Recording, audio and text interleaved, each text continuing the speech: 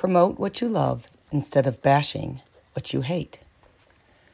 Airing your grievances can feel good, but then what?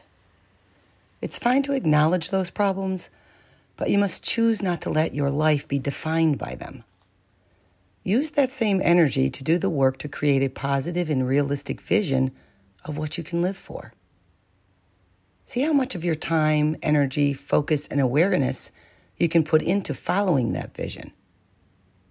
See if you can get yourself to a place where your default feeling is one of hope rather than angst, and then keep yourself there.